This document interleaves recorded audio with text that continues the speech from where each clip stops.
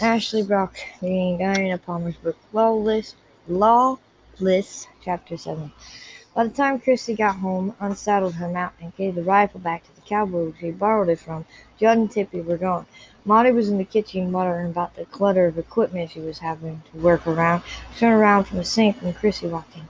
"Hiding out, were you? I wish you'd had the kindness to take me with you instead of leaving me here." "Was it bad?" "Bad?" The older woman put a dirty pan in the dishwasher. "She ran you down like a runaway tanker. She got Judd convinced that you're pouting because he's paying her a lot of attention. She thinks you're totally immature."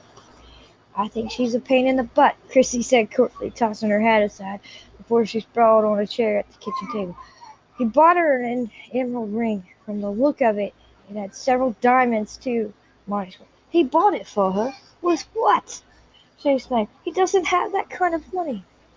"He probably bought it out of his savings," she said miserably. "And what could I say, even if I knew for sure? It isn't fair that he has to spend every penny he makes to keep this place going." "Oh, baby," Marty said grimly. "Oh, I'm sorry. I saw the ring, but I had no idea. Are you sure he bought it for her?" "She said he did. I'm not about to go ask him, if that's what you mean. I'm already in his bad book because I wanted Cash to teach me how to shoot a pistol. She doesn't like Cash. He says there are things in Cash's past that he can't tell me," she agreed. "But I'm not planning to marry him. He's just my friend. I think he'll like to be more." Christy smiled. "I'm married. Not that it matters to anybody else." Monty grimaced and started the dishwasher. Made a pleasant churring sound in the silence of the kitchen. "She doesn't know that." "What difference would it make if she did?" Christy asked with a lost plea. "Women like her don't recognize obstacles. She can have any man she likes. She told me so herself." She added with a wicked smile. Not Cash Grier, Monica countered. Christy laughed, but not for long. "At least one man isn't taken in by that poisonous smile." Molly looked at the younger woman. "Men will always look at something beautiful, but how many men would want to marry a face that every other man covets? How could he be sure that she'd be faithful to him?" "If she loved him, she might." "She loves baubles, and she can't get past her own assets to notice anybody else's. You watch her," she added firmly. "She'll cut you out with Judd any way she can, and she's vindictive." "Judd doesn't want me to begin with," Christie said honestly. "He never did." She discounted that long lingering kiss. It had been, after all, only a point of comparison for her. It wasn't as if he followed it up. Then she remembered the strange quick kiss in the SUV when he brought her home from lunch in town with Cash. She still didn't understand it. Then Judd wasn't himself lately. "Where did you go? Where did you go this afternoon?" "See my dead young heifer and bull," came the sad reply. "I'm pretty sure he was poisoned, like our young Sally's bull. The fence was cut just like the other two." "Well, and you haven't told Judd," Marty exclaimed. "You know he'd think I was making it up," Tracy said something. "Tippy Moore would help him think it was just another plea for attention." "Not if Nick backed you up." "He'd say I put Nick up to it. No, I have to have proof this time." Marty bit her lip. "Child, this is getting very dangerous. You shouldn't be riding out alone, even with a gun." "You and Nick?" Christy exclaimed eagerly. "We're both right, and you know it." She exclaimed softly. "I'll tell Cash Grier," she said finally. "He's the one person who'll believe me without reservation." Marty answered. "Joe owns half the range." "I know that, Marty," she replied. "But this is just a dead bull. He's investigating a murdered pregnant woman, and it's hard for him." "It would be for a minister's son," Marty agreed. "He was a sensitive boy. He learned how to hide all that since he grew up. But it's there just the same. Maybe the model keeps his mind off the ugliness he has to see." "Maybe she does," Chrissy said noncommittally. "Could you feed me something?" she added wistfully. "I didn't get breakfast." "Of course I can. Of course I can. What do you want? Soup?"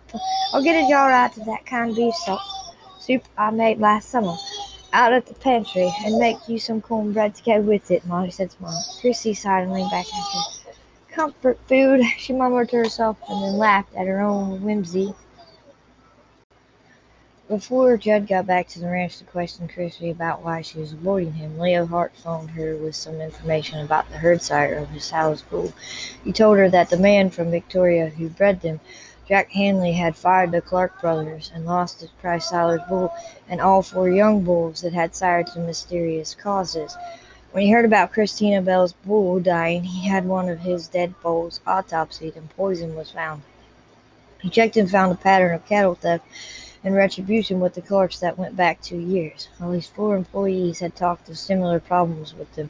The Clark brothers were suspected in the death of Hanley's bull, but they had alibis.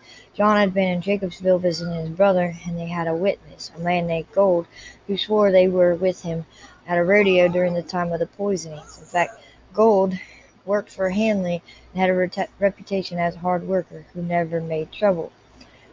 She told Cash about it on one of their fishing afternoons in the pay and fish trout pond outside of town. It was a hobby they both shared, and good eating when they caught anything. The pond stayed open until the end of October, which it almost was. The afternoons were cool and sunny and pleasant this time of year. Leo said he tried to tell Judd about it, but he was in a hurry and didn't have time to listen. She said as they sat with their feet dangling from the dock and watching their corks float. He glanced at her, straightening his line. "Have you had any more trouble?" She shook her head. "I know the Clarks are guilty. I just wish I could prove it. We had a tip about a black pickup truck with a red stripe, one like Hop Downing saw parked near your fence in connection with the murder in Victoria. But we checked every ranch in Jacobsville, and we didn't find a single one that matched it. If it was the Clarks, maybe they ditched it after Downey saw it." The vet had confirmed that poison had been used on her Heifer bull. Chrissy had told Cash, but still hadn't told Judd.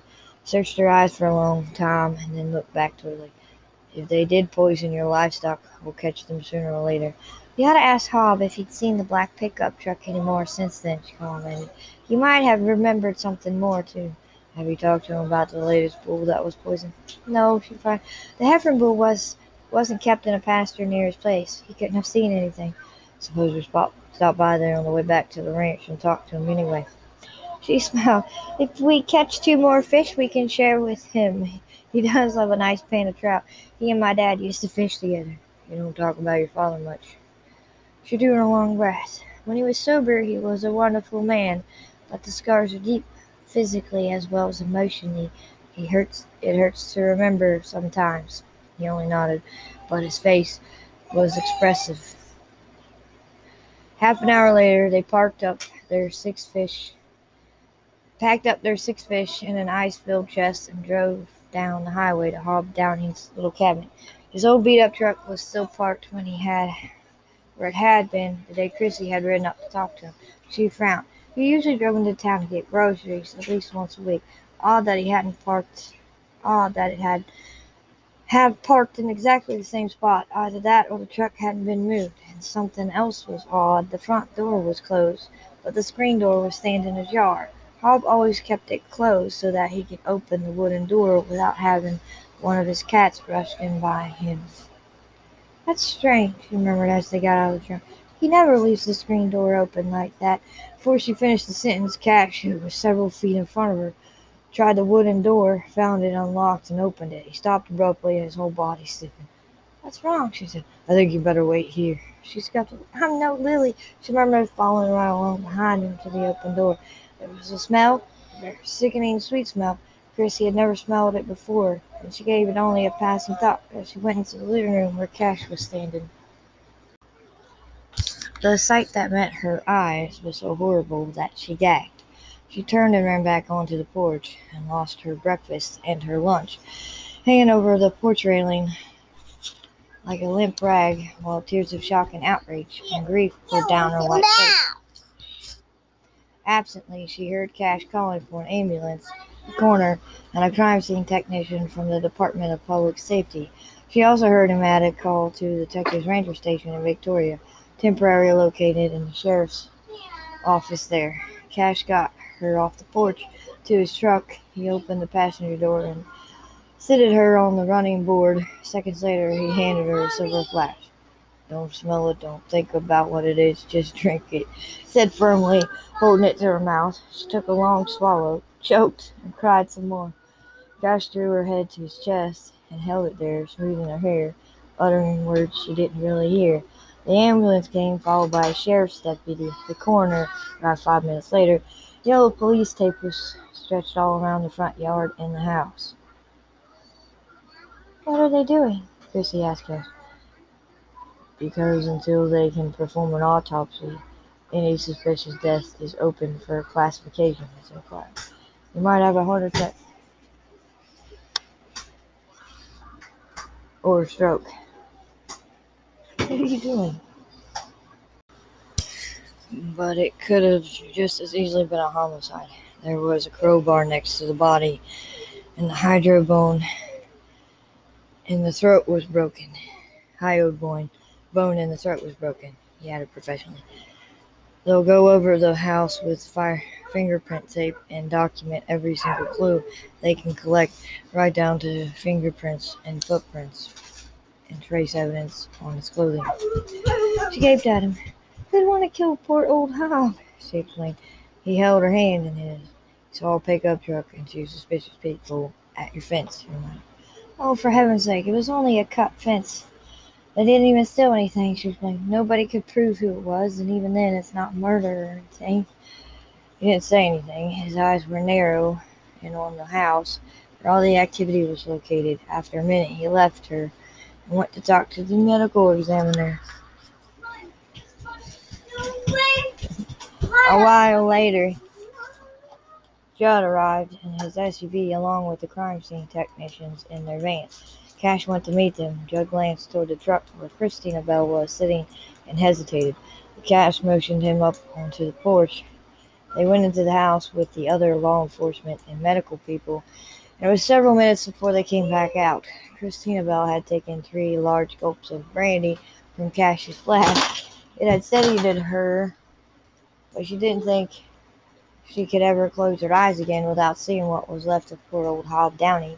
He'd obviously been dead some time, considering the condition of the body. She barely recognized him. Christina Bell. She heard Judd's deep voice, as if through a fog, turned her white face up to his concerned eyes and studied it. Shock, he told Cashman. She's never seen anything like this. I'm going to run her to the hospital and have the resident check her out. You are not, she said huskily. I am fine. Judd acted. That isn't a sight you should ever have been exposed to, he said harshly and glared at Cash. He tried to stop me, she defended the old man. I wouldn't listen. She got to her feet a little unsteadily and handed Cash the flash. Took a wobbling breath. What's in that? Judd asked Cash, indicating the flash. Orange juice, he told Judd firmly. It can't be brandy. Because I'm underage, and Cash wouldn't break the law on my account. Judge knew Cash had, but the circumstances were extreme and it was no time to split hairs. All right. Cash, drive her home. I can't leave until the guys from the state crime lab finish. It looked as if he was killing him, that he had to let her go with Cash. Christina Bell stared at him. It's a homicide, isn't it? She asked in a hushed tone. Think somebody killed him. His arrow's eyes. His eyes narrowed. I'm having all the angles checked. He exchanged a long look with Cash. Once evidence is lost, it can't ever be regained. Get her out of here, Cash. She started to argue, and Cash hesitated. Judge walked right around Cash, picked her up gently, and put her back into the pickup truck, strapped her in. She could feel the heat from his body at the proximity. She felt safe. She wanted to climb into his arms and hold on tight. Then she remembered the ring he'd given Tippy. Never given her anything so personal. He never would. Her sigh was audible. Saw the expression on her face and frowned curiously. His big hands held her arms firm. You stay with Monty until I get there, baby. He said in a tone so tender it made her wonder. Don't leave the house, and try not to think about what you've seen. She felt the pain of the weight of herself. You have to look at things like that all the time, don't you? She asked. He nodded slowly. Her hand went to his hard mouth and pressed there gently. I'm so sorry, she whispered. Her voice broke. She bit her lower lip and steadied herself. His chest rose and fell heavily. So am I. He pulled the palm of her hand to his mouth and kissed it hungrily. I'd have cut off my arm to keep you from having to see that. He ground out. It's all right, she said huskily and managed to smile. I can handle it. You just go out there and get the guy who did it, okay? Took a deep breath. She had grit. He smiled back. "You're one tough customer, Christina Bell Gaines," he murmured. "Okay, Tiger. I'll catch the perp. You go home." She grinned despite her pout. "Okay, boss." He smiled grimly. "I'll see you later." Turned without another word and went back up onto the porch of the house. Cash climbed in beside her and buckled his own seatbelt with a quick glance at her face. "Your game, Christy Gaines," he said with pride. Most other women would have screamed or fainted. You just threw up. She managed a wan smile. "I'll bet you never have." "You lose." He started the engine and pulled out into the road. "First homicide I worked as a rookie cop was in a locked house in the summer. There were 3 victims, a double homicide and a suicide, and the victims had been in there for a week. I actually passed out." He gave her an affectionate grin. "You can't imagine what it was like to go to work the next day." "I can't do. I learned from Judd that cops have really quirky senses of humor on the job." "Yeah, they do. I found a dead squirrel in my locker, a dead squirrel in my patrol car's truck, a dead squirrel hanging from my apartment doorknob when I got home. Needless to say, I never let them see weakness again." "Neither will I," she replied firmly, wrapping her arms around her chest. "The first time is always the hardest, isn't it, with anything?" "Yes," he glanced at her, "but you can live with it. You can live with a lot. She's just getting used to it." She leaned her head back against the seat. "You think Cobb was killed, don't you, Cash?" He was quiet for a minute. "I don't think anything right now. Like Judd said, we want to do a thorough job of investigating just in case." He glanced at her. "But for the time being, you don't go riding fence alone, even if you do carry a gun alone." She nodded. She didn't meet his eyes. Judd would have made her promise. Cash didn't know her well enough. "Feeling better?" he asked. "Yes, I was thinking about medical examiner," she laughed. "Judd's best friend, Mark Brandon, is always joking about one of the medical examiner's assistants up in San Antonio, a crime scene technician named Alice Jones, who has a rather quirky sense of humor." "Dear old jab-'em-in-the-liver Alice," Cash chuckled. "Everybody knows her. She's a local legend." "How do you look at things like that day after day, year after year?" she wanted to know. "Goes with the job description. Try to think about the victim, not about how you react to looking at him or her. You think about finding the perpetrator and putting him away so that he can't do it again. You're lucky you don't have to see things like that too often," he said. "But some guys can't handle it, especially the ones who are the most affected and refuse to admit that it bothers them. They think they should be above squeamishness over anything connected to the job. Officers like that, and officers who are involved in fatal shootings, sometimes just can't deal with it. A lot of them quit the job afterward. A few others become alcoholics or suicides." She nodded. Judd had told her all that too. She glanced up at Cash. "You don't drink?" He said. "Occasionally. Never enough to lose control." "Neither does Judd." He smiled slightly. "Judd's one of those hard cases who can't admit weakness. He's never killed a man. In fact, I don't think he's ever had to shoot anybody. He shot a man in the leg who was trying to knife another officer when he was on the Jacobsville police force. The man lived and didn't even limp up afterward." "Lucky Judd." She studied the hard face across from her. "You've killed men." His whole body stiffened. He didn't look at her. She wanted to say something else, something comforting, but he looked like stone. She moved restlessly, embarrassed at having said something so blatantly personal. Her eyes turned to the landscape passing by. "Hob doesn't have any family." "The county will take care of the funeral expense, I'm sure," he said after a minute. "He'll get a decent burial, at least." "Poor old man. He didn't have anything much. Do you really think somebody would kill him just because he saw them cut a fence?" "I don't know. But no matter what, at least he died quick. He didn't linger." She sighed. "I hope so. I really do." Judd stopped by the house on his way back to Victoria. Christina Bell was in the kitchen with Maudie, smiling and helping with bread and pie making.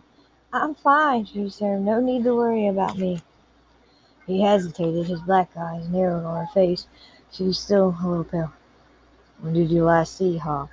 "About a week ago," she said, and then remembered why she couldn't tell him what was discussed on Hob's front porch. "Was he well?" "Just like always," she said, glaring at Maudie, who was about to say something. "I even told Maudie that he looked better than ever, didn't I, Maudie?" she added pointedly. Monty grimaced. Yes, you did, poor old fella. He was a kind soul. If you're okay. If you're okay, I'll get back to work, he told Christine about. You still look shaken. She managed to smile for him. That would shake anybody. Probably so. Stay close to the house for a while. Let Nick and the boys do the outriding. Whatever you say, Judge, she agreed pleasantly. He gave her a long I mean it. His eyes never took. Promise me. He added deliberately. She thought for a minute. I promise I'll stay close to the house. All right. He gave her a last look, nodded to Monty, and went out the back door. Liar, Monty grumbled at him. Some of the fence lines are close to the house, she replied. Besides, I'll have to help Nick and the boys check for other breaks. We're short-handed since Larry quit and Bobby went back to school part-time. I'll tell Cash, she promised. If Judd finds out, Monty groaned. 2 days later, Chrissy rode to the pasture where they'd put one of 4 remaining young heifer bulls. They split them up, hoping it would deter any more poisoning. She carried the borrowed rifle again and Cash's cell phone in her holder on her belt. He made her take it and told Nick to stay close to her around the ranch.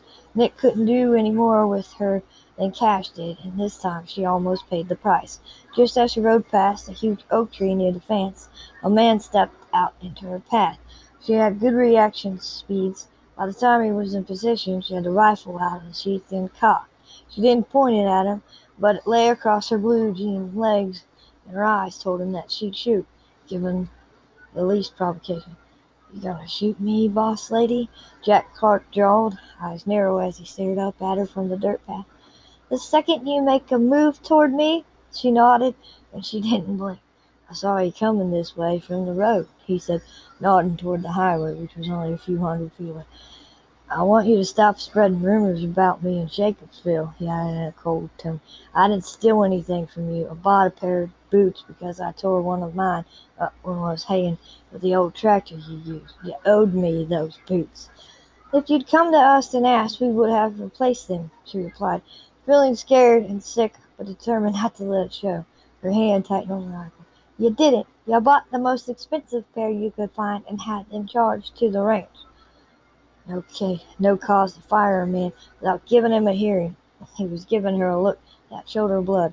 It was the same look he'd given her when he worked briefly for her and Judd until he was let go in early September. He liked women, but none of them would give him the time of day. He had bad teeth and an ugly attitude, not to mention a vulgar way of talking to women. He was a homely man with sharp features and thinning hair, lean and mean-looking. His clothes were always rumpled, and his hair looked as if it was never washed. He was the most repulsive man she had ever seen. He was wearing a flannel shirt and a putrid shades of black and green and yellow that looked almost as repulsive as he did.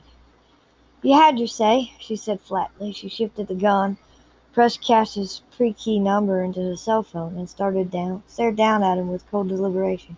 You're trespassing. I want you off my land. Now, I've just put the assistant police chief's number into this phone. I only have to press a button, and he'll know where I am and why I called. He hesitated, measuring the distance between them. Even if she could send that number, a response wouldn't come at once. At his sides, his fist clenched, and he began to smile speculatively. He took a quick step forward. In a split second, Chrissy had the rifle shouldered and was looking down the barrel. Safety's off, she said calmly. You'll move. Stopped short when she put the rifle up. Now he hesitated again, as if measuring that distance a second time and weighing how quickly she could fire. But one look at her eyes told him what she'd do if he moved again. His threatening stance shifted. No call to try and shoot a man for asking a civil question, he said angrily. My arm's getting tired, she said pointedly. He cursed a sharp, vulgar word that was accompanied by the most disgusting leer she'd ever seen. Wouldn't be worth it, at that. You're more boy than girl. Even if you are blonde, I'd rather have something pretty. You'd be lucky, she muttered. I had me a pretty blonde woman once, he shot back, and then flushed, turned on his heel and stomped back through the wooded area toward the highway. You'll pay, you little bitch, he yelled back at her. You'll pay good. I'll make sure you ever open your mouth. I'll make sure you're sorry you ever opened your mouth.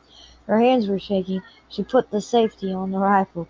She heard an engine rev up, and she caught a glimpse of a battered old tan pickup truck As Clark drove past the path she was riding, laying down on his horn belligerently as he sped away.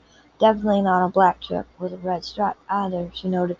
She let out the brush she'd been holding, put the rifle away, and rode quickly back to the house. She wasn't surprised to find her heart beating in her throat like a drum. She wanted to ask Maudie for advice. It had been a scary few minutes, and she wasn't sure what to do next.